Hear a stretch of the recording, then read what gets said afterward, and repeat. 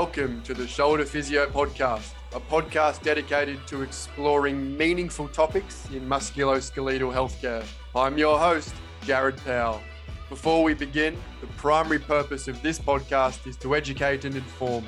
The views expressed in this podcast by myself and any guests are information only, do not constitute professional advice and are general in nature.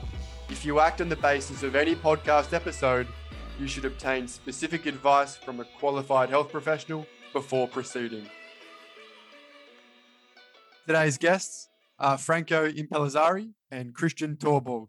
I invited Franco and Kristian onto the podcast to discuss the putative effectiveness of the Nordic hamstring exercise in preventing hamstring injury. The Nordic hamstring exercise is an established and widely used exercise in sports science and strength and conditioning research and practice. But does the evidence justify its widespread popularity? Tune in to find out. This conversation was originally recorded in December 2021 for my YouTube show On the Shoulders of Giants. Before we start the podcast, I'm pleased to announce that the Shoulder Physio Podcast has a brand new sponsor, Clinico.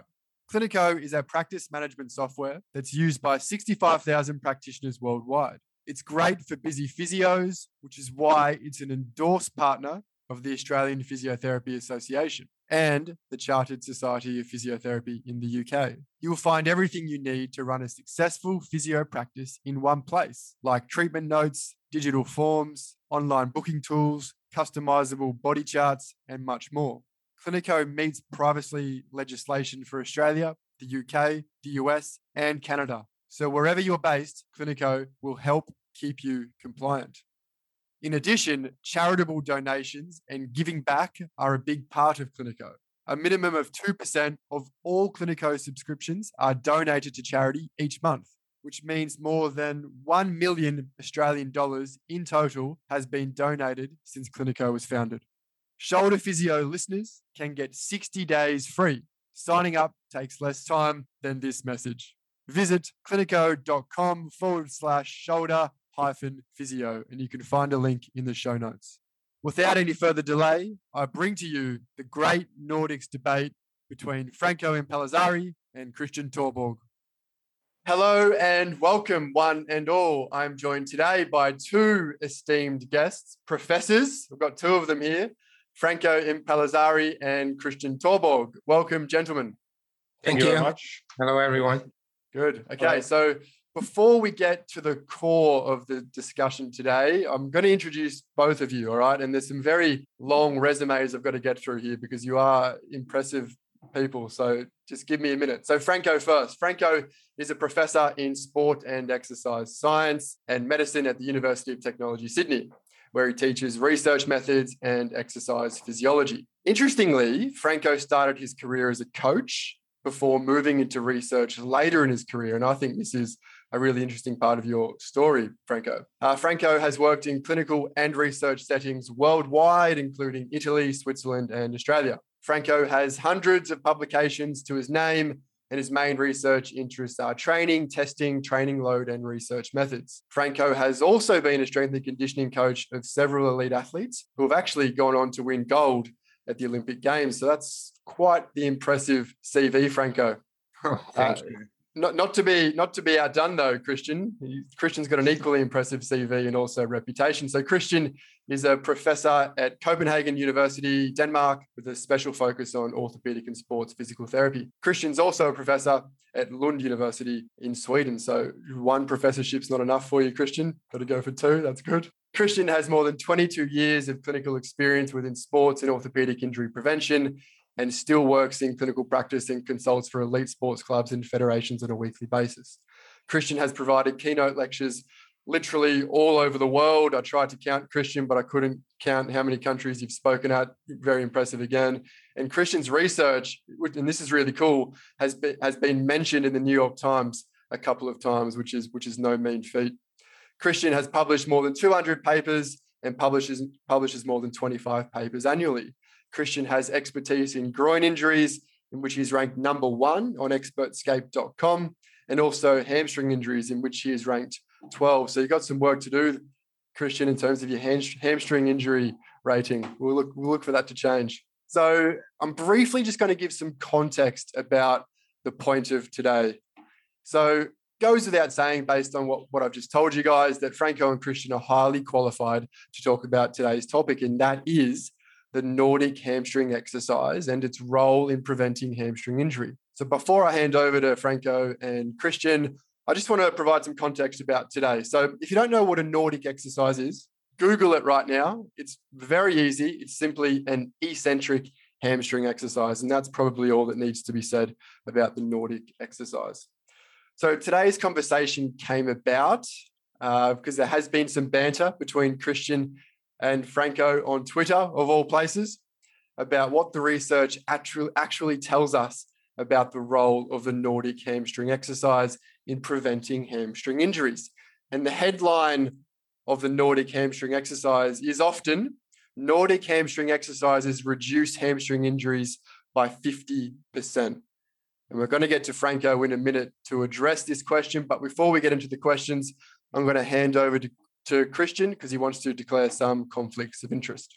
Oh, thanks for that, Jared. And thanks for setting this up. Really great opportunity to discuss this topic. Yeah. So basically, we're going to discuss a paper which has been published in PGSM, where I'm also the deputy editor. I've not been involved with the handling of this paper, but still it's important for me to say that this is a journal that I'm affiliated with. And then I've also published a lot of the studies, or some of the studies that we're going to talk about today. I'm the editor of a book related to hamstring injury prevention as well. That's probably the main thing. So I am not affiliated with making money on Nordic hamstring exercises, but I do, of course, have some intellectual bias related to this exercise. I just want that to be recognized before we start. Thank you very much. Thanks, Kristian. Franco, did you want to say anything before we get into the chat? No, maybe that just, I also have a conflict, mainly with British Journal for Medicine, that's all. But okay, I'm joking because, there's an old story about our request of retraction for the acute chronic ratio. So my conflict was that one. Actually. Fair enough. Duly noted. Okay, so Franco, question number one, I'm going to hand over to you first. Is this 50% reduction in injury rate of hamstrings with the Nordic hamstring exercise definitive? Is it certain? You've recently published a paper in the Journal of Clinical Epidemiology challenging this. Can you please summarize how this paper came to be? And also, what were the key findings of this review? Yeah, I provided a bit of background because initially we wrote a discussion letter to the British Journal for Medicine, 800 words, just to underline a couple of methodological issues and proposing the new forest plot, just to show how the uncertainties was higher than the one reported. For various reasons, the discussion was rejected, and therefore we decided to instead just focusing on a couple of issues, we reanalyze methodologically the topic and the review, and we decide to submit to a journal, which is a bit outside sport medicine, and that's the reason why we submitted there, because it's a methodological. So we want also to be sure to have an unbiased review, and by unbiased I don't mean easy reviewers. We wanted to be sure that our concerns were strong enough. And Journal of Clinical Epidemiology is a journal specialized in methodology, and they are absolutely outside our area. So I'm quite confident that the review was quite open, without any bias behind it, just evaluate the methodological quality. And we did that because we found some errors in that meta-analysis. And so we reanalyze the data and we select the papers based on their research question, actually, but selecting using appropriate methods. So, for example, we couldn't include a combined altogether observation and randomized trials because this is a bad practice unless very specific situation. So selecting the papers, just the randomized trials, and recalculating the summary estimates, and also calculating the prediction interval, which is very important, especially in practical application, we found out that the uncertainty was much higher,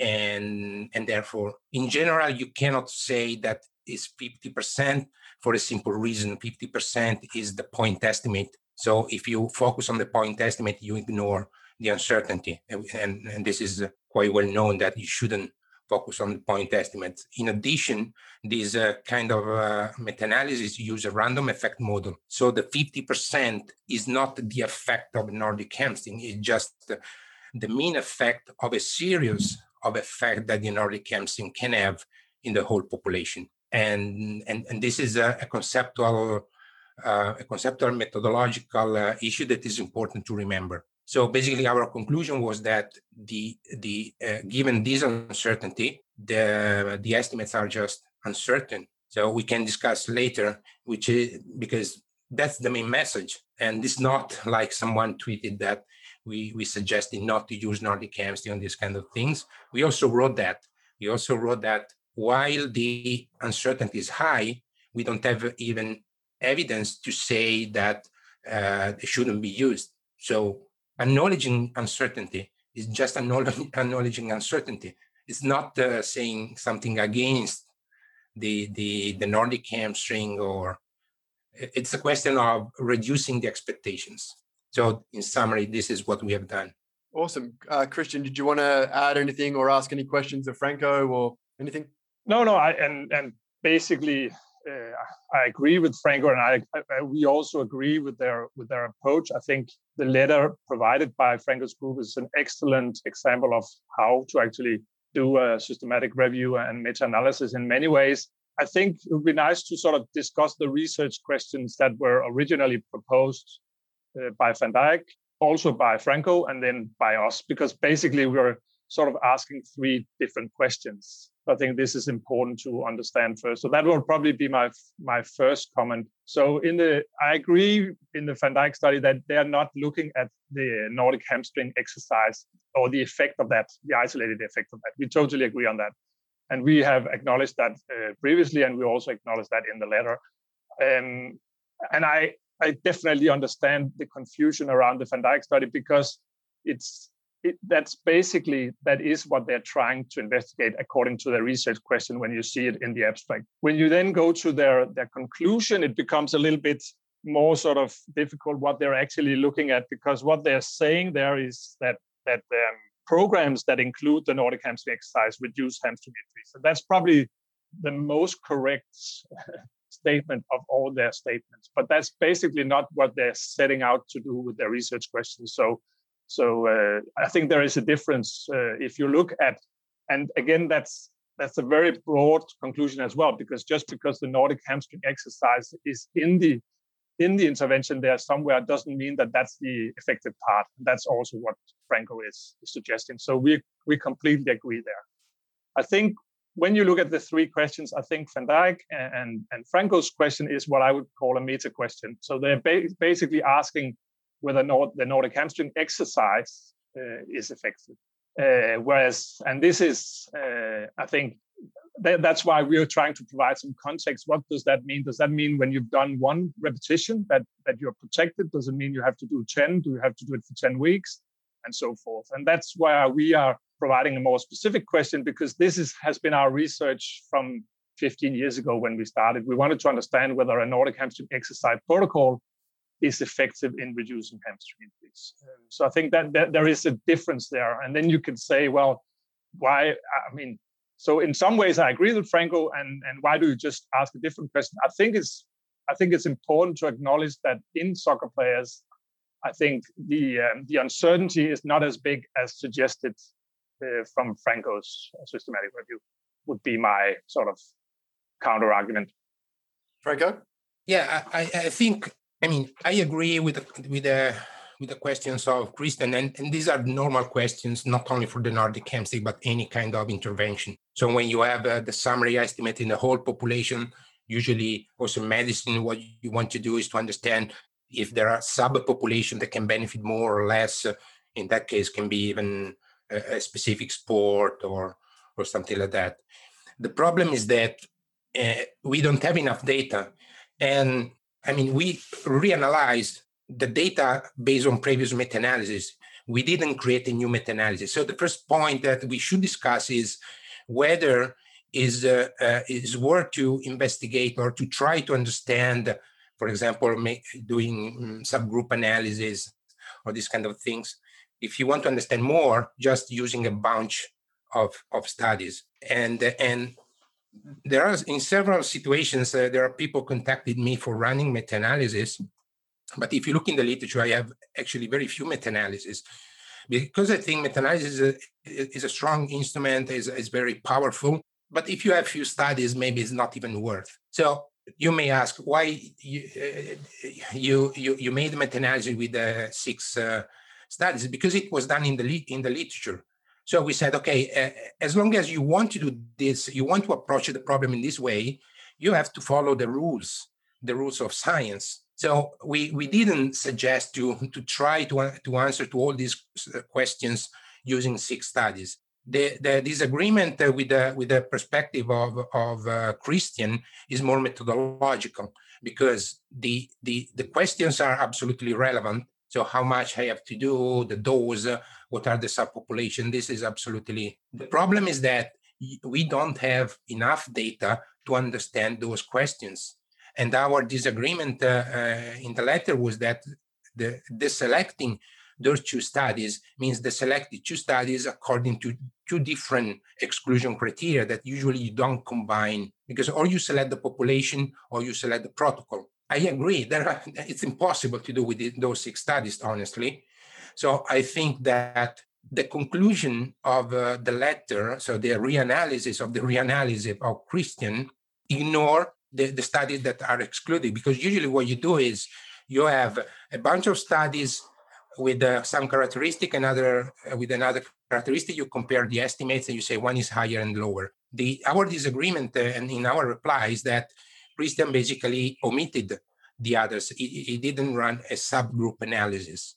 The other problem is that, and I hope Kristian understand why we were a bit strong in warning about the risk of cherry picking, which is not something you do voluntarily. Sometimes I did in the past the same involuntary, but I can also do the same. I can restrict a new research question to select specific studies. So I can say, okay, I want to see if only in North Europe using this kind of protocol, and I can add other criteria so that I develop a research question to select a number of studies. And that's why meta-analysis, usually you use everything you have and you run the subgroup analysis. So I think that we disagree to the method, but we agree with the goal and the necessity to understand those questions.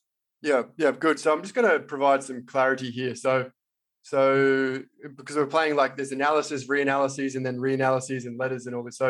So the first reanalysis from Franco was proposing some methodological issues with the Van Dyke 2019 review published in BJSM. And then Kristian and his co-author. Kristian, who was your co-author? Lasse, sorry. And I think it's important to acknowledge him because he's actually the first author. Yeah. So perfect. He's a PhD student here with us. Yeah. Awesome. Yeah. I just wanted to get his name in there as well. Thanks for that. And so you guys sort of proposed or hypothesized taking out 2 additional studies, and then taking out those 2 additional, or taking out 2 studies, not additional, taking out 2 studies, and then that actually made the prediction interval look a little bit better. Is that roughly where we're at here? Yes and no, but because I think the most important thing is again that I agree with Franco that there should have been done any meta-analysis on this. So, and we didn't want to do that either. So it's not, we're in the same boat, you can say, as Franco. If I were to look at the evidence today as it is, I would say in 2008, if we look at football players, there was a quasi-randomized study suggesting from Norway where they didn't really randomize, but where they looked at 2 groups, somebody who did Nordics and somebody who didn't do Nordics from 2 different countries. And they saw that if you did Nordics, you had a preventative effect around 65%. And because there's quite a lot of bias in this kind of approach, we did the RCT in 2011. And I was completely biased against the Nordic, but we actually showed exactly the same. So there was a 65% reduction in hamstring injuries once again. And then I would say, so these are two large studies, and our study had 500 in each group. And then that study was replicated by Van der Horst in Belgium, or in Holland, sorry, Nick.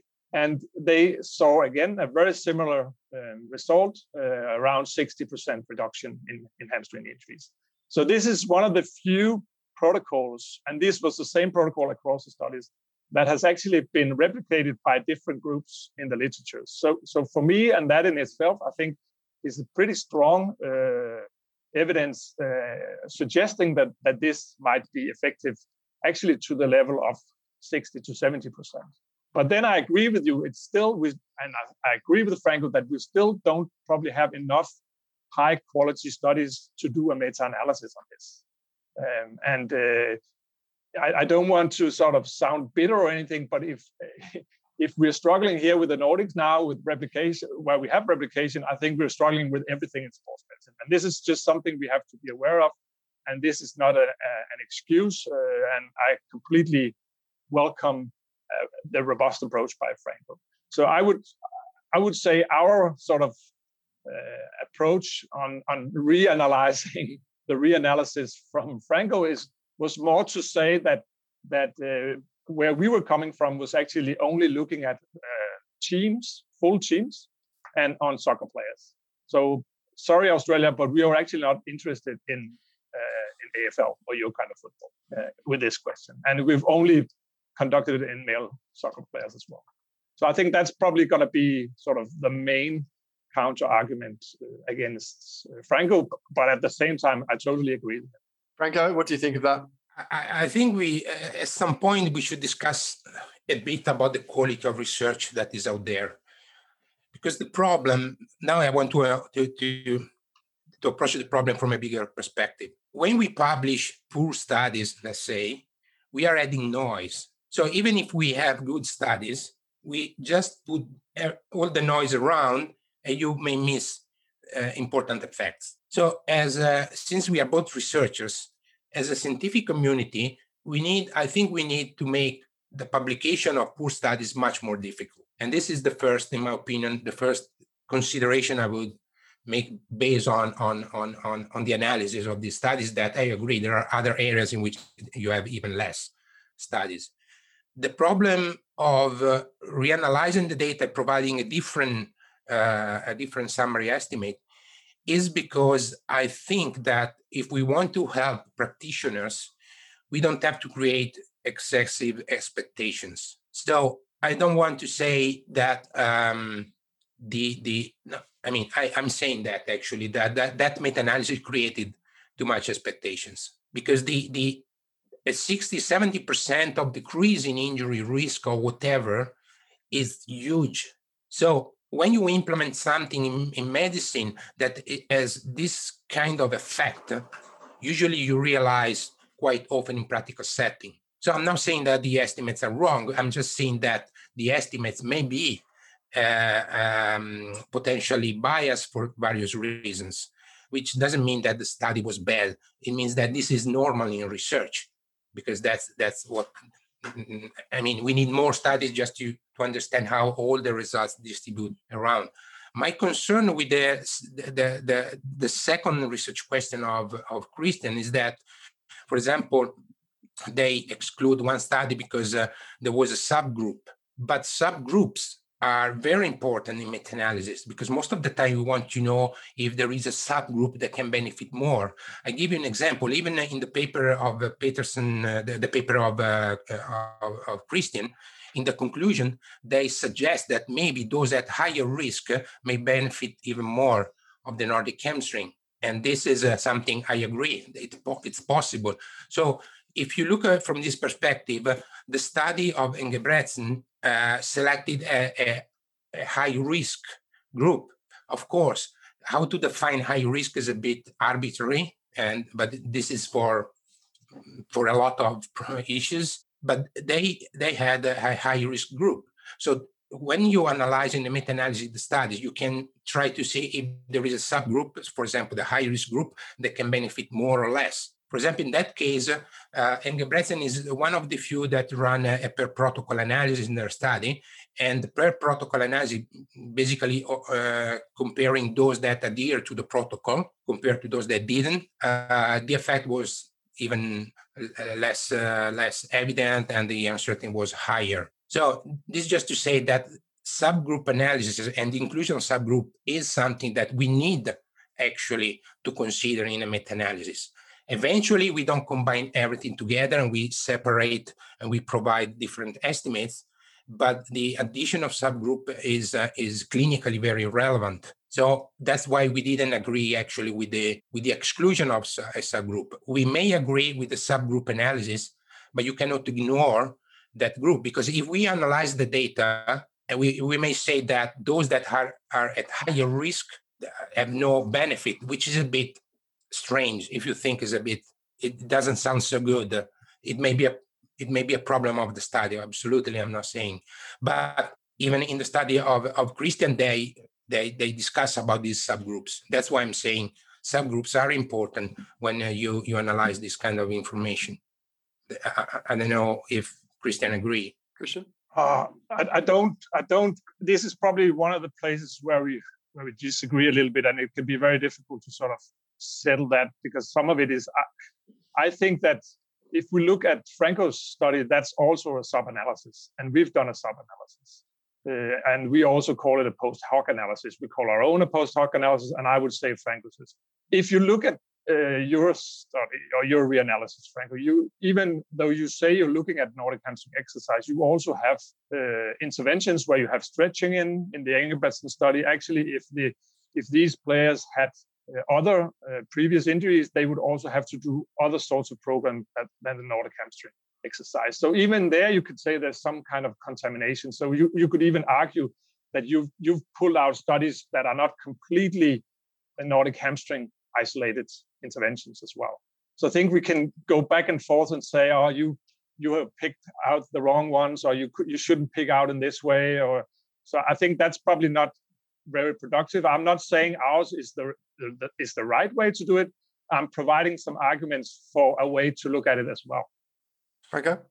Yeah, I mean, just to clarify, our was not a sub-analysis, the reanalysis, because the problem is that when you want to examine the effectiveness, you cannot use the observational, especially observational studies which are poor. So you can use the observational where you don't have randomized trials, or when you think that the randomized trials have problems or a very different groups and so on. So you can do that. You cannot combine. So we didn't run a subgroup of only randomized trials. We use the studies that are the necessary to answer to the research question of the original authors, not our research question. The research question was to examine the effectiveness.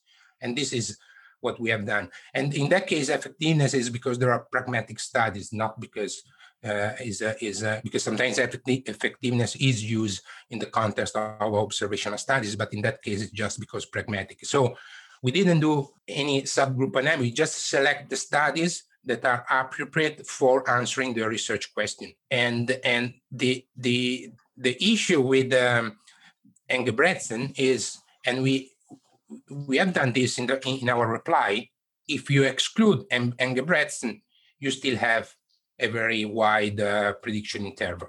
The only way to reduce is when you also exclude the other study that had a different protocol. But the problem is when you exclude because it had a different protocol, you in theory need to have a physiological reason and a strong reason to do that. So why starting very fast can influence the effectiveness of the intervention for the whole season. So in any case, these are two different criteria. So I may agree that the study of Engebretsen can be a bit mixed.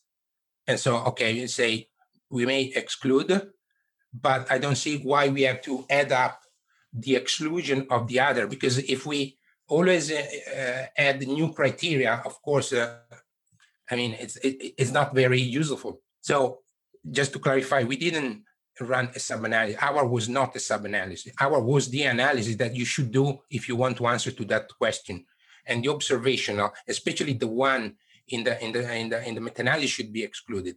And even if you want to include, because we have the table with a few observational in reality that use only the Nordic hamstring.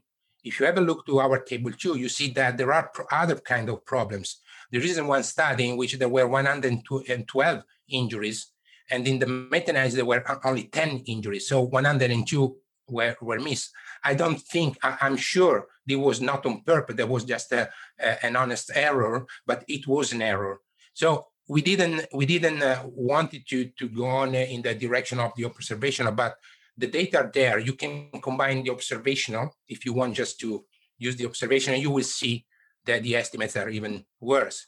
So just to clarify, it's not a sub-analysis. Is the analysis that you should do if you want to answer to that question. Kristian, just before I go to you, I would. Can I comment on that? Yes, go for it.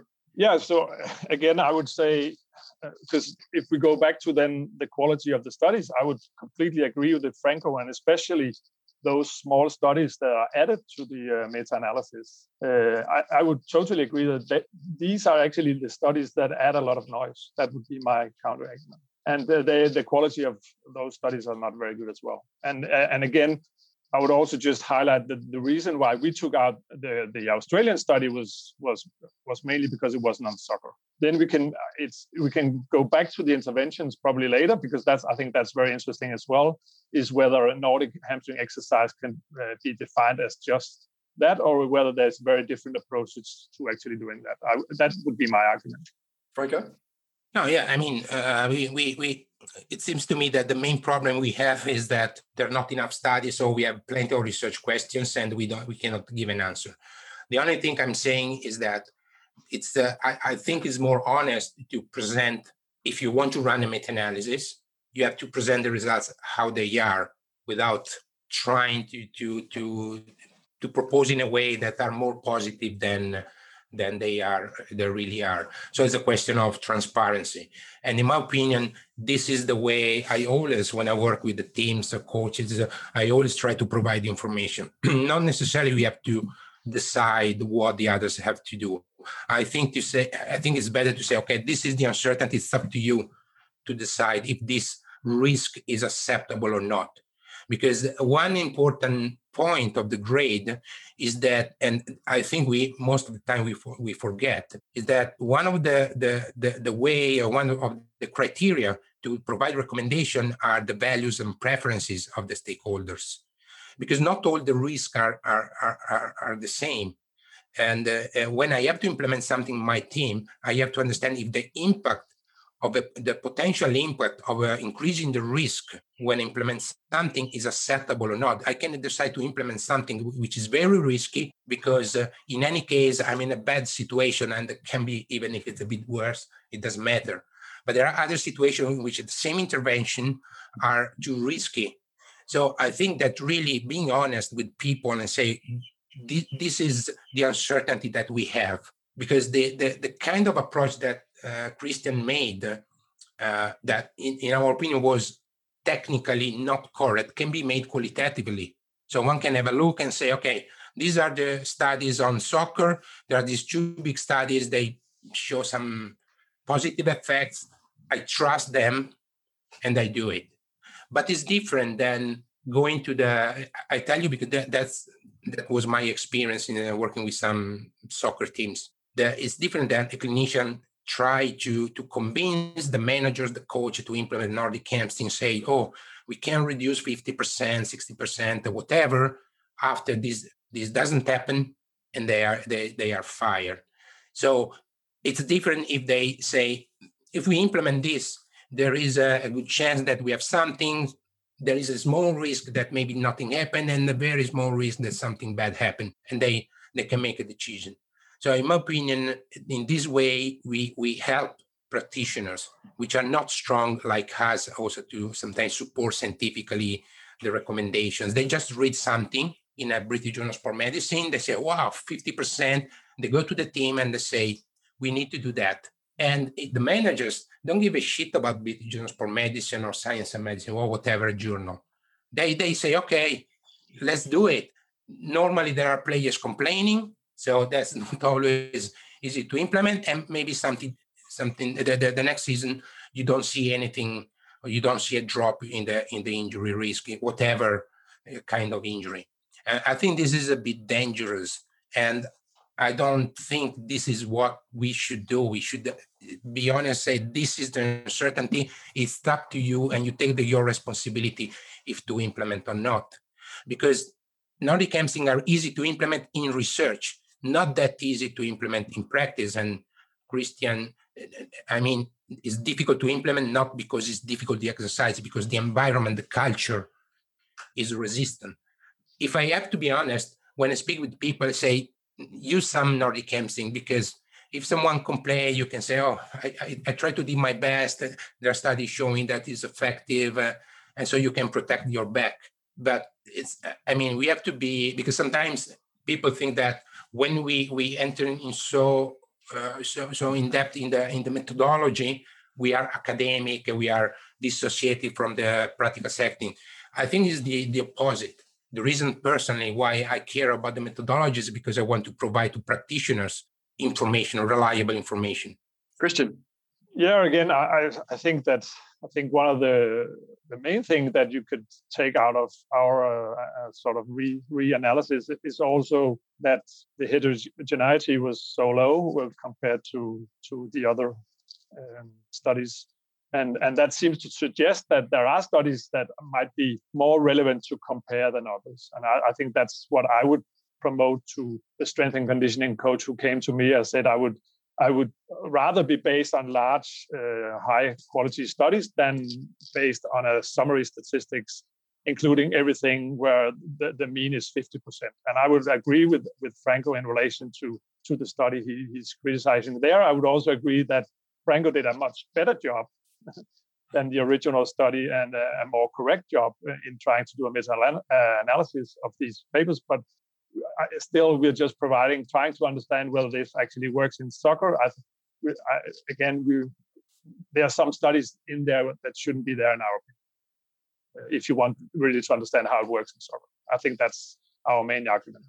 And again, also just highlighting that probably the meta-analysis, neither of them should have been done in the first place. Yeah, but there were three before, and now there is a fourth meta-analysis. That's why we reanalyze. Because, as I said, if you want to play with science, you have to respect the rules. But I agree with that, but that was not our suggestion to do that meta-analysis. Yeah, no, I understand the point. It's also true that examining this, even analyzing and running this kind of studies is very complicated, because something that we don't consider, also in observational studies, is that we have a lot of competing events.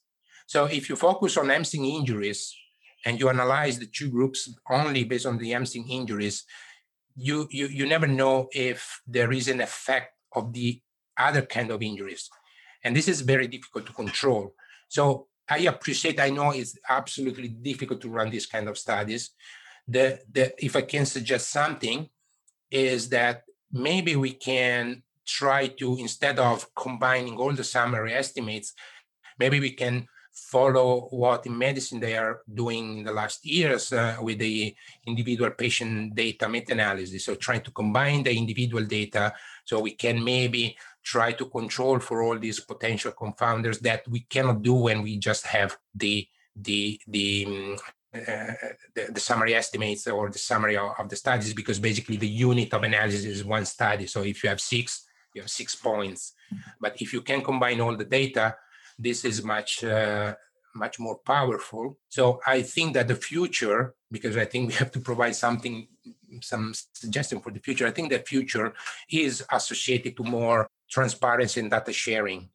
I can tell you that for another topic, training load, I try to have a previous data set to reanalyze and to show, for example, that there were some issues, methodological issues, but I couldn't find anyone sharing the data, just one, and is the only study that we use. And I tell you why I think this is important, because I don't want to, I may ask the money and run another randomized trial to show that analyzing the data, the results may be different, something like that. But it's a waste of money. I mean, we already have some data. Why we have to waste this data? So why don't we combine the data that we already have and we try to analyze in a better way? That's just a suggestion. Kristian? No, I don't disagree on that. I think it's easier said than done. I think if you want to understand all the other injuries these players have, that's a much more. That's a big task. It's difficult enough to do a large RCT. So I'm not saying it's impossible. I just, let's look at Australia. They haven't been near doing an RCT of the size that has been done in Europe. So Franco is asking for better quality, and so I think, I mean, we are very far from getting there. I think let's increase the numbers in our studies first. Let's not do underpowered studies. There's too many of those as well. But I don't disagree with Franco's suggestion. But if you have to know exactly what happens to all players, different kind of injuries, you need very, very good surveillance for sure.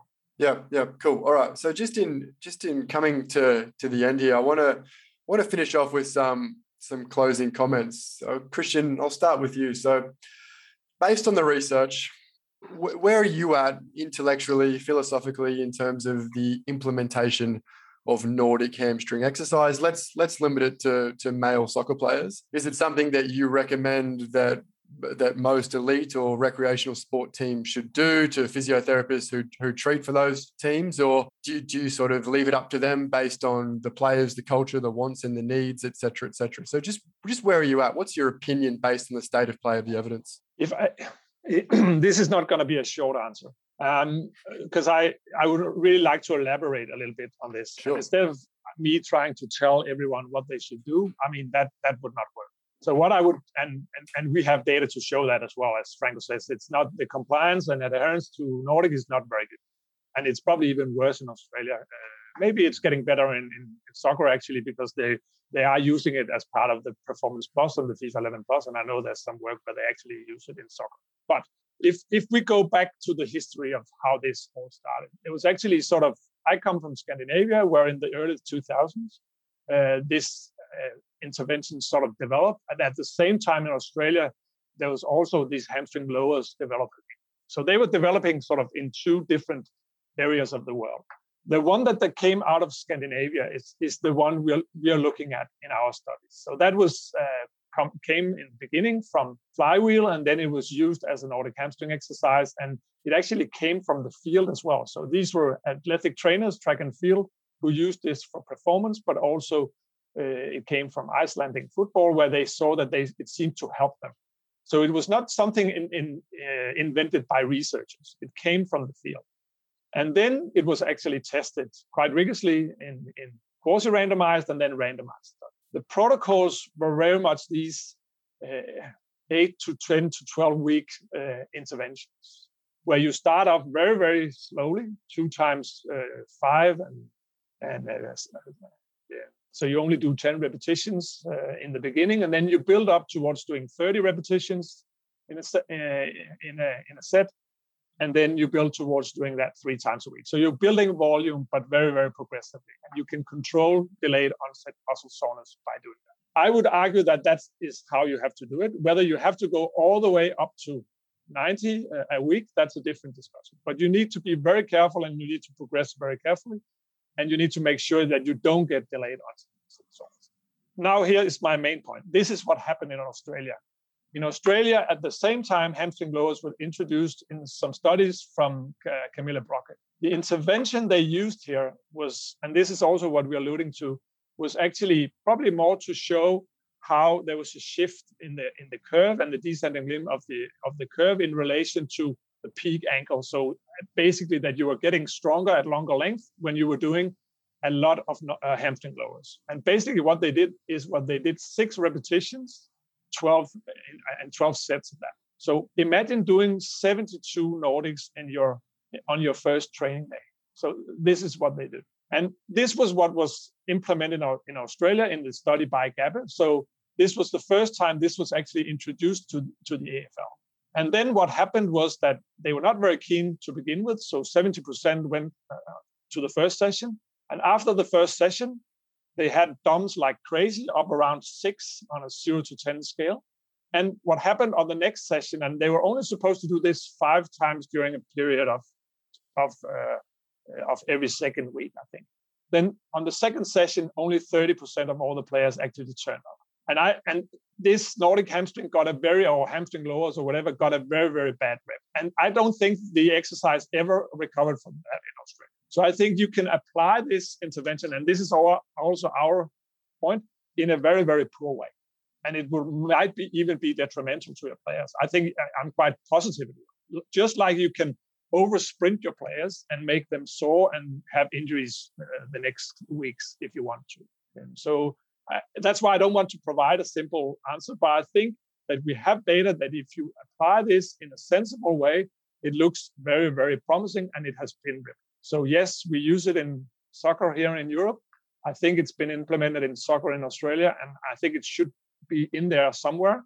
In the FIFA 11 Plus, it's only 15 repetitions they have to do, so it's much less. And I'm prepared to die on that hill unless somebody does an equally good study, high quality, high number study, to show that it's actually half. Then I'm prepared to say that's okay.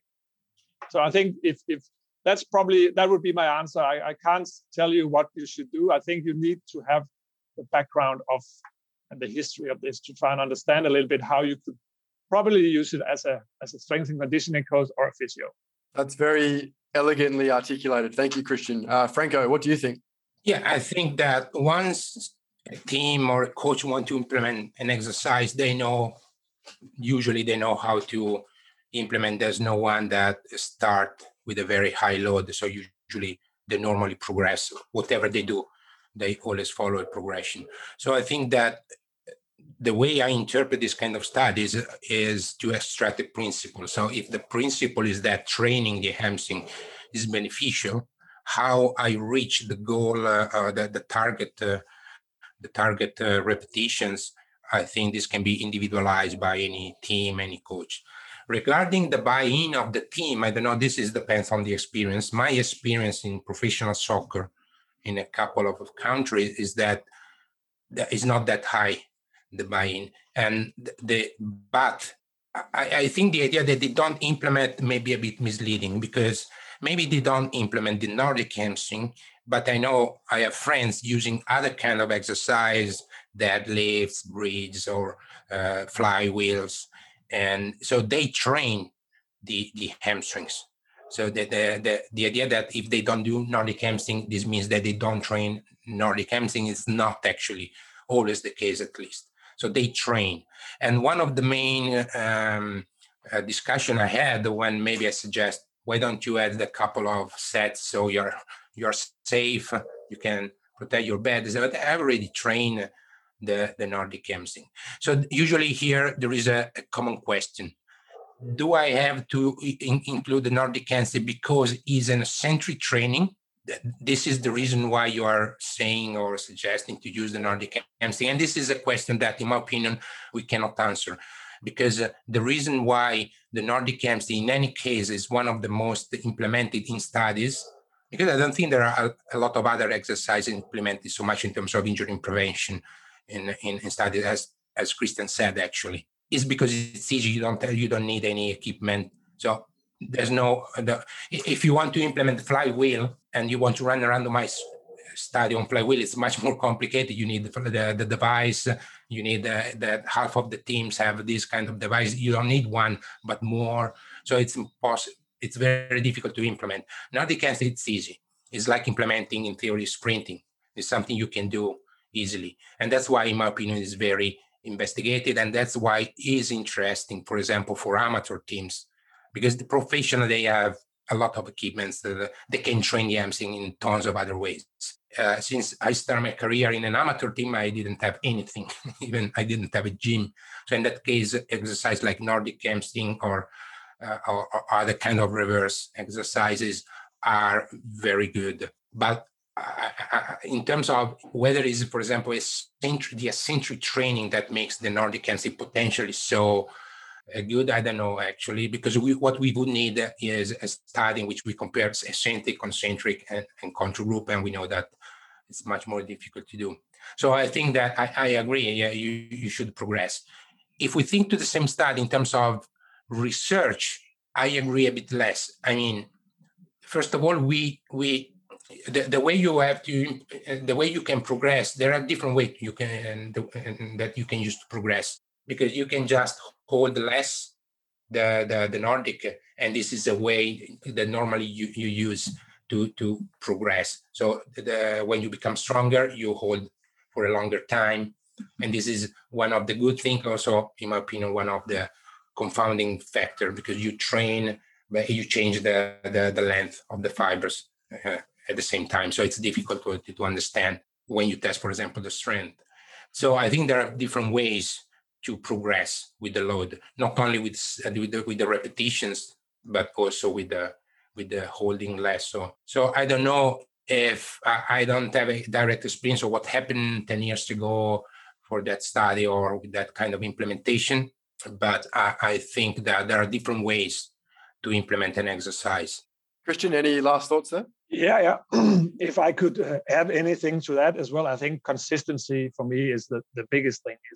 So I think, and when I go to clubs, also professional clubs, I think that's what I see all the time is that, yes, they have all these machines, they have all these exercises, but there's no consistent approach in place. And I think actually when you look at the two large studies, the one from Peterson and the one from Van der Horst, the interesting thing is that when you look outside of the intervention period, so then you actually have very, very few injuries. So it seems to suggest also biologically that there is an adaptation going on and that it takes time to protect these players.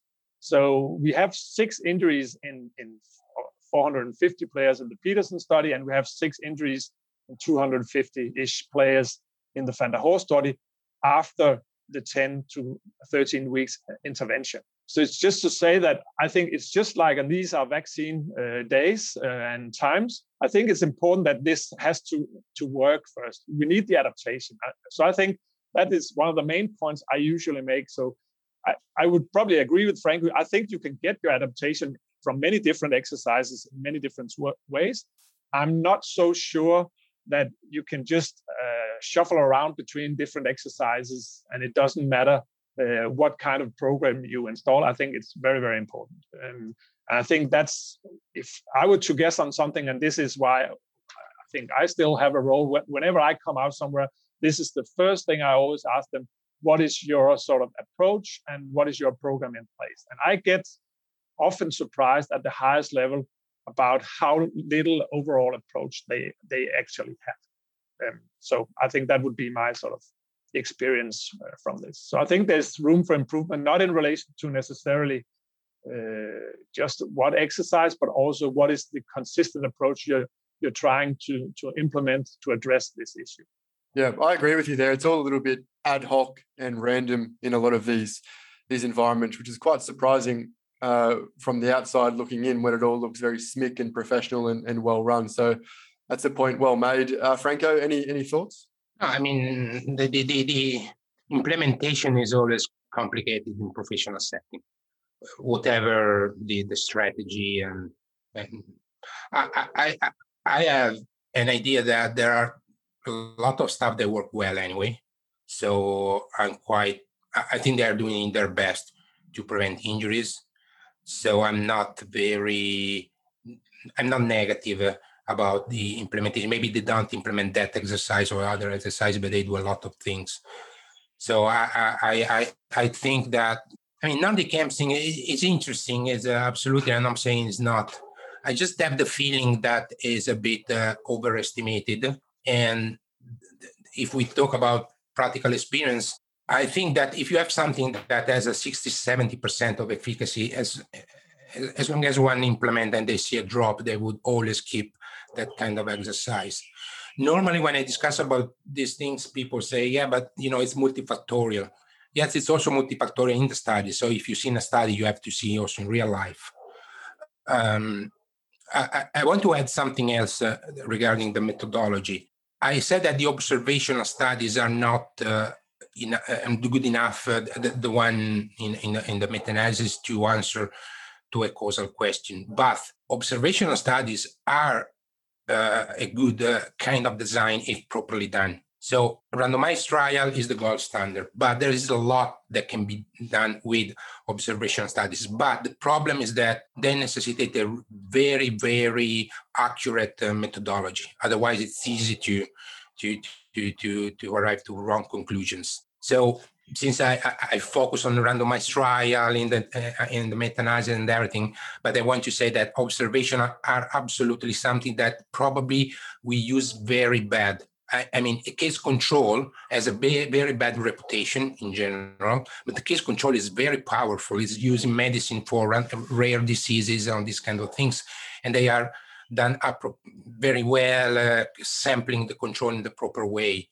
So I think that even in terms of injury prevention, we can rely on observational studies to have information that are estimation of causal effects, of course, but it's better than nothing. But we need to improve the methodology, not only because the problem is that also there are randomized trial, and Kristian, I know I agree, is that are randomized trial, but I would never trust that randomized trial. I trust more an observational well done, because having the label randomized trial doesn't mean that is good as is well done. Randomized trial are prone to a lot of confounding anyway. When you lose someone, when you have dropouts, you are basically using the randomization.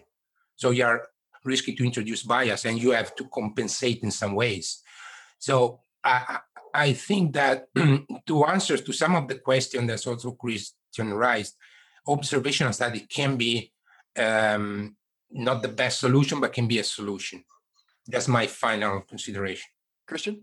Yeah. No, I would add to that. I completely agree. And if we could switch some of all the risk factor studies to observational studies with intervention, I would prefer that. I think we have way too many risk factor studies because they're easy to do and they just confuse us. So I would definitely go much more towards interventions at RCT level sometimes, but also back to observational studies where you actually also to implementation studies to try and see how does it actually look in the real world when you then try to implement. Do you have a similar effect? So I completely agree with Franco, and I think we are not doing that well enough, and we could really help a lot there, I think.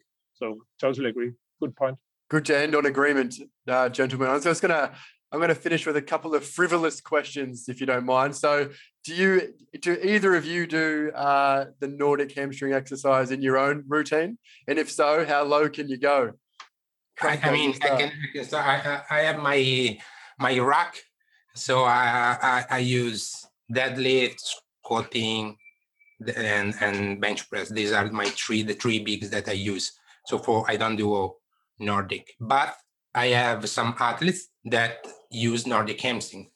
Yeah, cool. Kristian? And for me, I don't do it systematically, and I don't get my running is so slow now that I can't get a hamstring injury anyway. So, but I do it especially so that I'm able to show it to the athletes. So I keep it up a little bit, so I'm actually able to show how it should look. That's probably the minimal dose I get. How low can you go, Kristian? Is that you that I see in all the viral videos on Instagram? No, but that's actually, I disagree with how low can you go. You have to hit the ground. So that's the main point, is that you fall down and you resist for as long as you can, and you have to activate for as long as you can. It doesn't matter how low you go or whether you can come up again.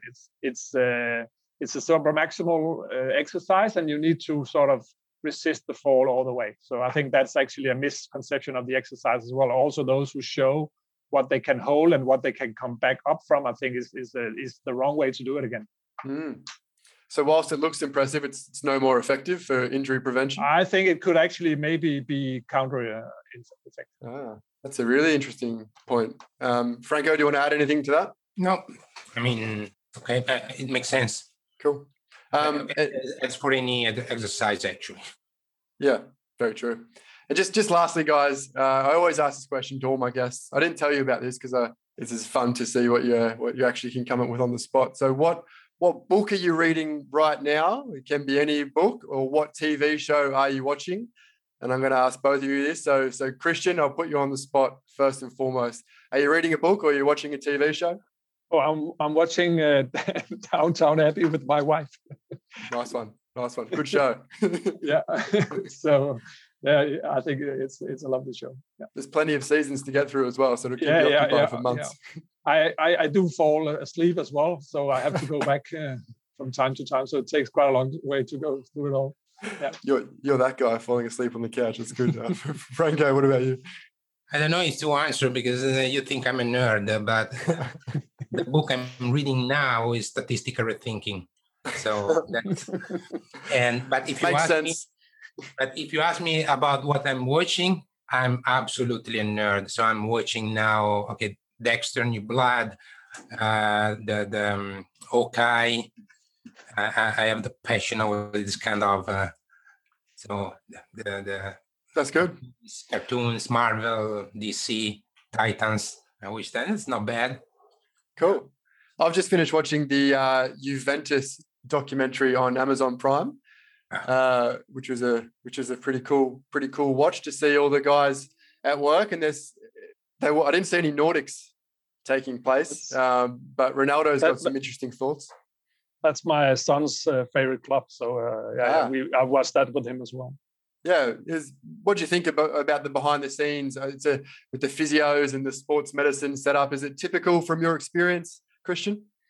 You don't get a real insight from that, I think. So I wouldn't judge on that. I think, but I love to see those kind of series as well. And I think they're really, really cool. I never watched that because most of the time they're bullshit. Yeah, I know that. I cannot tell you what documentaries, but I know some documentaries on things that I live in first person, and they're absolutely rubbish. So I really don't trust. In Juventus, we have a PhD student, by the way, so we know what they are doing. But I mean, the documentaries are shows, though. Usually, I don't even watch them. It's entertaining. Plus, you get to see Cristiano walking around with his shirt off, and he's in pretty good condition for his mid-30s. So respect to him. All right, gents. I'm gonna wrap this up. So again, thank you so much for your time and also your commitment to open science and opening up these conversations for everybody to listen to. I think it's really respectable. So well done. You can follow Franco on Twitter, no problems, at Franco Impel, and Kristian, he is at K Thorborg, and I'm going to reference all of these below in the show notes. So thanks very much, guys, and I'll see you next time. Thank you. Thank you. Thank you for listening to this episode of the Shoulder Physio Podcast with Franco Impellizzeri and Kristian Thorborg. If you want more information about today's episode, check out our show notes at www.shoulderphysio.com. If you liked what you heard today, don't forget to follow and subscribe on your podcast player of choice and leave a rating or review. It really helps the show reach more people. Thanks for listening. I'll chat to you soon.